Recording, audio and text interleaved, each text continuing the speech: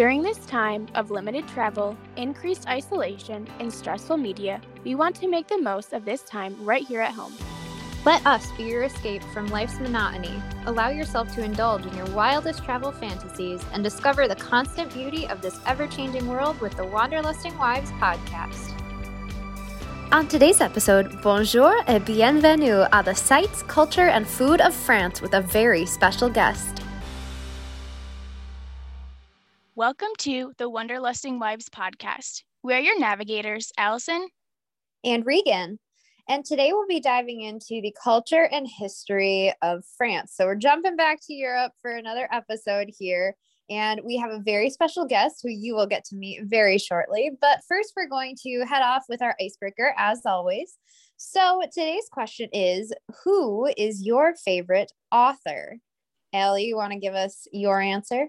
Yes. So as you know from previous episodes, I am reading the Hunger Games series again, but it's not my favorite author. My favorite author is John Green. If you've read Paper Towns or The Fault in Our Stars, he is the author of those fabulous books and many others, but those are probably my top two favorite books of his. How about you, Regan? Yeah, I just recently became a quote unquote reader again. And most recently I read Gone Girl by Gillian Flynn, and it blew my mind. Like, I also had nightmares, but I kind of liked that about it. And I just think she's a brilliant writer. And I just love the like thriller fiction genre generally. So I think I'd have to go with her at this moment in time. So then, as I mentioned, we have a special guest, and I would love to get his answer on this because he was my history teacher in high school, and I know he has such knowledge to share with us. So, Todd Bensley, who is your favorite author? Stephen Levitt. He's the author of Freakonomics. I just love that he gives me an opportunity to think about things in new and interesting ways. And I would recommend Freakonomics and any of his other books to the listeners out there. It just, especially if you're looking for a new way to look at old things, it's definitely a good read. Sounds good. That kind of gives us a good little glimpse into more about Todd, which is weird to call him Todd since he's my dad. So today we have Todd Bensley, as Regan has already stated, and he was born and raised in Medina, New York, as well as Regan and I. So he has an amazing family that I just so happen to be a part of, and he loves to travel and experience new things. He loves all things history, especially local history. And then when his family doesn't know where he is, we can usually find him at Boxwood Cemetery in Medina. And he has a passion to preserve the cemetery and the stories of the people buried there. He actually has a book all about it. So if you want more information on that, we would be happy to share his book details with you. And he is a U.S. history teacher, like Regan has stated. He was a teacher for both of us. He teaches U.S. history, government and economics, and he works at our local public school. And some fun facts about him: he has been to 16 countries and 39 states. Some of them he's been to multiple times. He hiked 27 of the 46 high peaks in the Adirondacks, and he loves to read. So welcome, Todd. Thanks for having me. I appreciate the opportunity to talk about France and all things travel. I've really enjoyed your podcast series so far. So first question here, what made you choose to go to France, and what was your planning process like for your trip? So I had set a goal for myself to go to Europe by the time I was 40. So I had to find a way to fulfill that goal, that bucket list. And it was going to be too expensive for my whole family to go, but I couldn't leave them home. I can't say, hey, I'm going to Europe and we'll see you later. So I had to find an alternative way to make that happen. So I started looking around, and I found that there was this company called EF Tours. It's one of many that set up student trips. And I also found out that we would be able to earn free spots if we were able to recruit a certain number of people. So once we decided we were going to do the trip and my wife agreed to go along with the trip, we started trying to figure out where we were going to go. And obviously, we're looking for a place that is going to appeal to a lot of people. And who doesn't want to go to Paris, France? So we made that our target. And then from there, we kind of figured out different itineraries that might help us to interest other people to go. And it turns out quite a few people were interested. We ended up taking 30 people besides my family of four to France and then to Italy as well. And that was able to actually earn us 4 free spots. So my whole family got to go for free. And we had done such a good job of recruiting that they actually gave us $2,000 in spending money for that first trip. So that was just, it was amazing. And we had a great time and knew we wanted to go back again.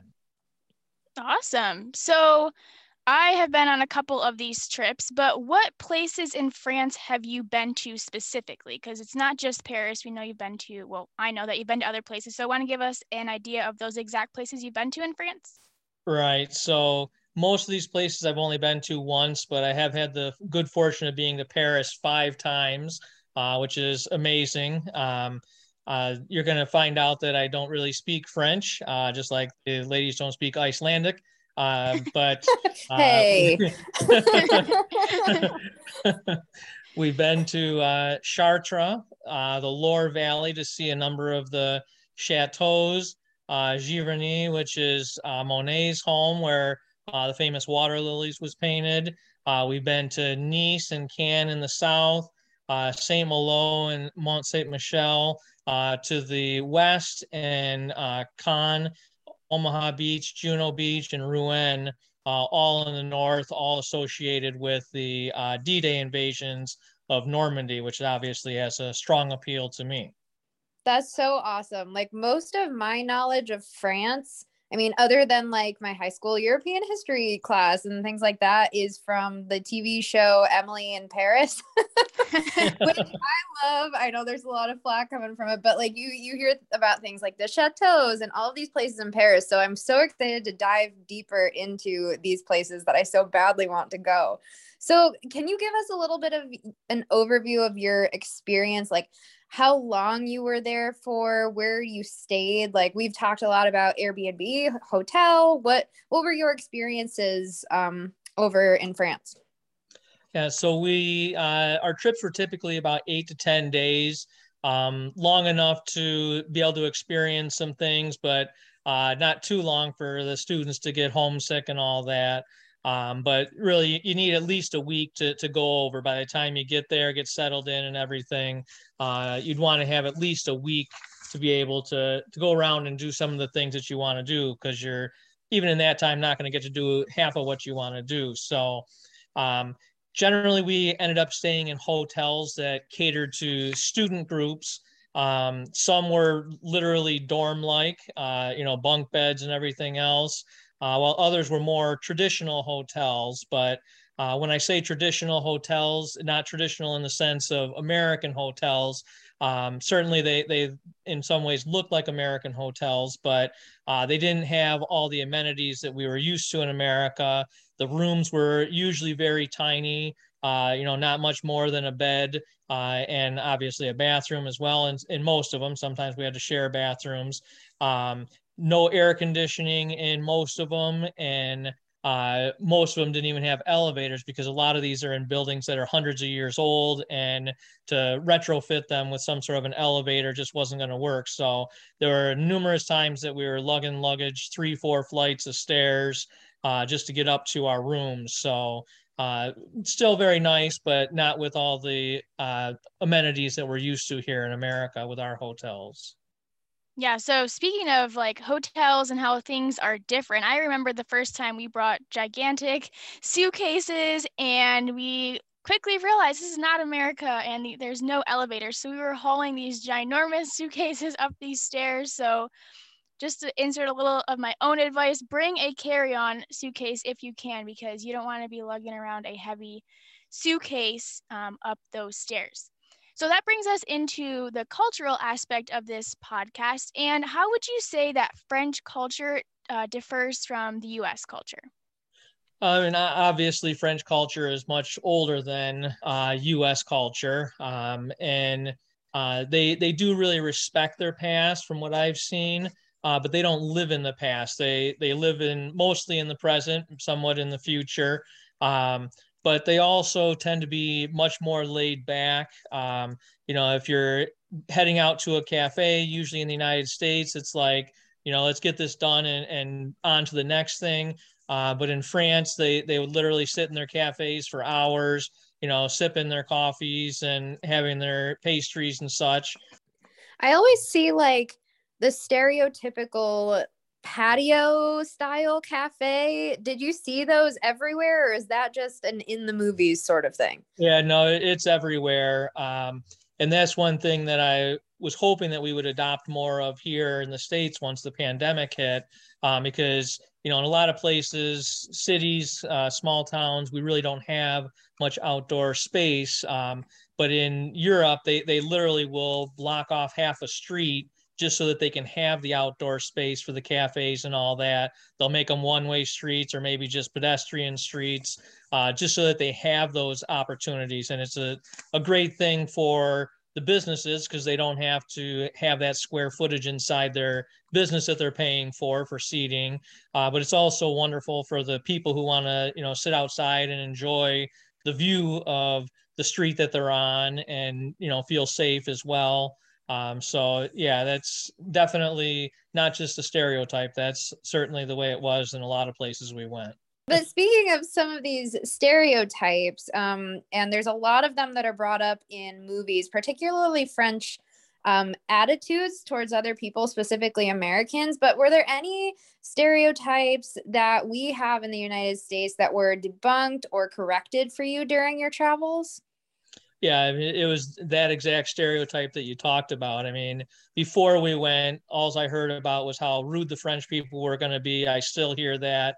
I found it to be just the opposite. The one tip that I did receive was that sometimes that's attributed to the fact that the Americans will walk into a store or whatever and just start speaking English and expect that the French are going to speak English to them. So one tip that I heard early on was to at least try to engage in a little bit of French, no matter how poor your French is, and mine is very poor. And that seemed to do the trick. I mean, you'd say bonjour, and immediately they'd be like, oh, this guy doesn't know any French. So they would switch over to English, which makes some sense, even if they didn't know that I was, an English speaking person. So many of the people around the world, that's their second or third language. So it makes sense for the people, especially in the tourist areas, to know English. But like I said, we did not see anything of that nature of rude people. I mean, obviously, you can find a rude person here and there anywhere in the world, but we did not see that. I think that's one of the big myths that needs to be broken because I would hope it wouldn't hold anyone back from going to France because we've had nothing but great experiences with the people of France. Yeah, definitely all about debunking the stereotypes here on this podcast, but we kind of have to talk about some stereotypes and the staples that are French food and the culture in France. What would you say are some of the staples? And maybe there are stereotypes and maybe there are some that aren't so stereotypical. And then would you like to talk about some of your favorites? Yeah, so I mean, obviously, if you've ever seen a movie or anything about France, you see the pastry shops, you see, the people carrying their loaves of French bread and their cheese as well. Now, maybe it's just because those are some of my favorites, but those are what stick out to me as French food. But also, I mean, obviously, the French are known for their wines as well, and it's very regional, just like in many other parts of the world. I wouldn't say there's necessarily a French cuisine. There's many French cuisines depending on, if you're close to the sea, if you're not close to the sea.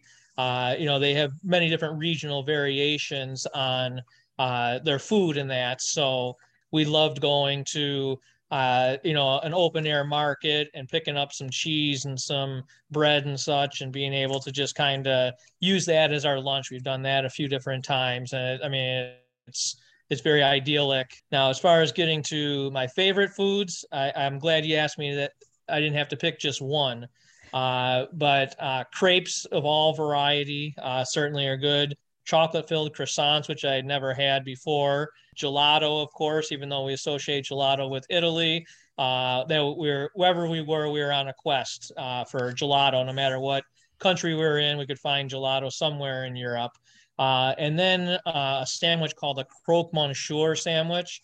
And I'm not sure if it's just because of the fact I was very hungry when we were visiting the palace at Versailles, but I had my first croque monsieur outside of Versailles Palace, and I fell in love with the sandwich right away. It's basically a ham and cheese sandwich, but there's cheese on the inside, as well as bechamel sauce, a ham, and then on the outside, because there's not enough cheese, they just put more cheese on it. I'm dying over here. I am just so hungry talking about all of these things. I've tried some of them. Like I had a croque monsieur. My French also as good as my Icelandic, but I tried one at Be Our Guest restaurant in Disney World. Shocking. And I agree. It was delicious. It seems so simple, but yet amazing. So, Yeah. Oh, I could talk about food all day, but we do want to know a lot more about your experiences. So, as you're a history teacher, what was it like to go to the places that you teach about in your classes or learned about in classes?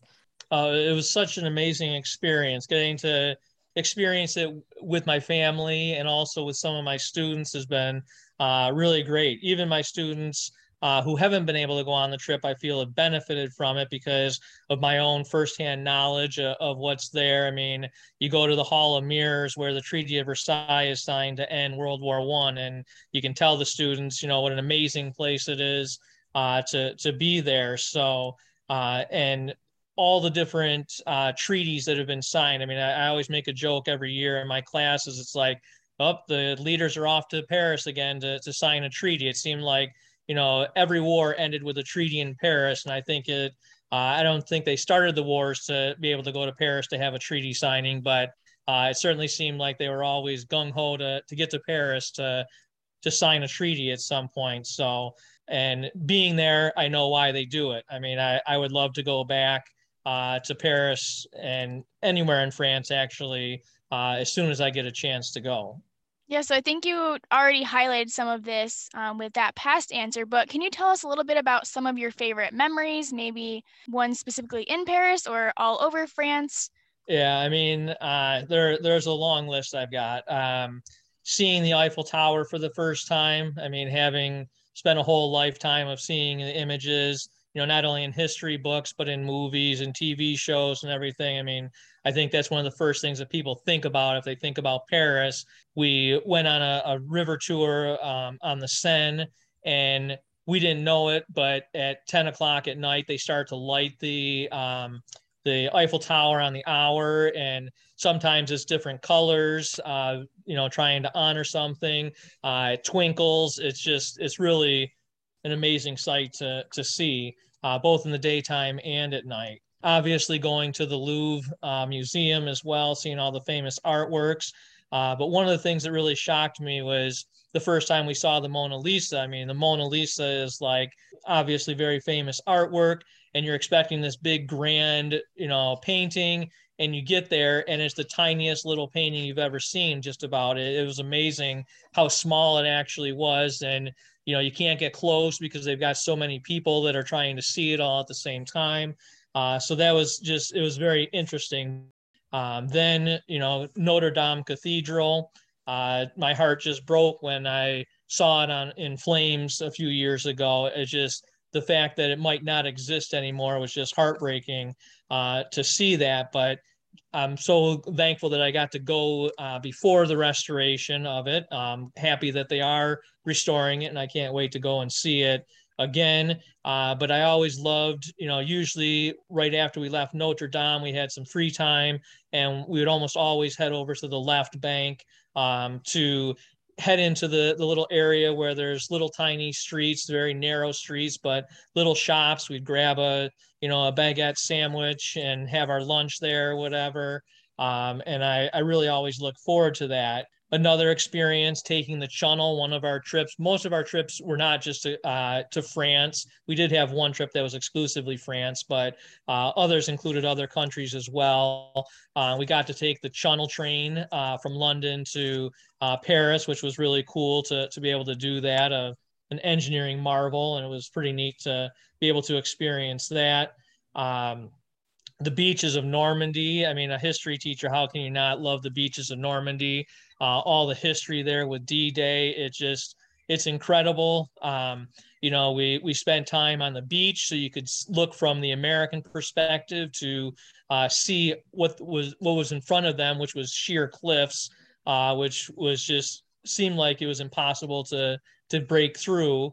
And then we see it from the German perspective. There's actually places where you can go and you can see where the German pillboxes are, where they were, hiding out and being able to shoot at the Americans from. And it gave me a whole new appreciation. I mean, I already had a big appreciation, but it gave me a whole new appreciation of what these people were sacrificing. I mean, it was almost like there was no way you were going to possibly survive that attack, but yet they did and helped turn the tide of World War II. So as a history teacher, that certainly was one of the highlights. That is really cool. Like, in all of these memories, those are things you hold with you forever. And I'm so glad that we're sharing this with our listeners. Well, for our listeners' sake, but also for mine. I'm living very vicariously through this whole conversation. So you have a lot of amazing memories. Were there specific places that you would deem as your favorite places that you visited? Yeah, I mean, going back to the Normandy area where the D-Day invasions happened, a place called Pointe du Hoc. That's where we were looking out from the German perspective in that. And then we went to the Normandy American Cemetery. And you see all the white crosses just lined up perfectly, no matter whatever angle you're looking at. And it's maintained by the United States. We have battlefield cemeteries all over Europe because of the number of people that had died and were buried right there in Europe and never actually came home. I would say any place in Paris was another favorite. I would go back to Paris any day. I have told people numerous times that if I could live in Paris, I would love to live in Paris. It's just an amazing place to be. But I've hit on a couple of the Louvre and the Eiffel Tower, Notre Dame. Sacré-Cœur is another place. It's Sacred Heart. It's actually where plaster of Paris was actually first discovered. But it's just a really cool little place. There's a great little crepe place right at the bottom of it. And it's just a really nice place with great views. I touched on Versailles, but the palace at Versailles is just incredible. Not only the palace itself, but the gardens as well. I will tell you, I don't know that there ever is an off time, but if there's ever an off time you can get to Versailles, I would certainly recommend that. It's just a river of people, basically, is the best way to describe it. I mean, you're trying to stop in one room and it just like the river of people takes you and you just start going. And I mean, there's times that you're like, can't even stop in a room. The flow of people is just so great that it's like, yep, that was that room. And you just kind of go on to the next one and, maybe try to fight your way back, but it's like the salmon, trying to swim upstream. It's not going to be very easy. There's a place on the West Coast called Mont Saint Michel, which is a cool little place. It's actually at high tide, it's an island. At low tide, it's not an island. Literally, the roadway there gets covered over when there's a high tide. So at times, but it says it basically looks like it's floating out there in the sea. It's a really cool little place. You walk out there and there's an abbey up on the top of the hill and there's stores and all that. And a few people live there and you just kind of wind your way around and there's a bunch of shops and all that. And it's just a really neat little place to go. Something I hadn't experienced anywhere else. Those are some of my favorite places to go, but really you can't go wrong any place in France. I haven't found a place there that I did not like. Since you've been multiple times, and what do you wish you had known before making any of your trips to France? How to speak French. that would definitely be helpful. Although, like I said, the French people were much more fluent in English than I was in French. Just knowing more of it. I when they got down to nitty gritty details and all that, we would allow the tour director to take care of those types of things. But when we're out during the day and that, trying to order food, trying to buy something in the store, my little English-French guidebook took me quite a ways, but they seem to appreciate the try. Even if I wasn't very good at it, they appreciated that I tried it. And yeah, you don't want to get the ugly American stereotype, which is us going over and thinking that they should all bend to our will and speak our language and all that. So yeah, you want to have at least a few key phrases in, even if you butcher them, even if you can't say them very well, at least you're trying, and they appreciate that.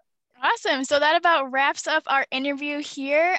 Thank you, Todd, for joining us. We appreciate all of your insight, and we hope our listeners did as well. Thanks for tuning in to the Wanderlusting Wives podcast. Come escape with us again every other Tuesday. Give us a subscribe and a follow on all of our social media and wherever you listen to your podcasts. And until we chat next time, wander on.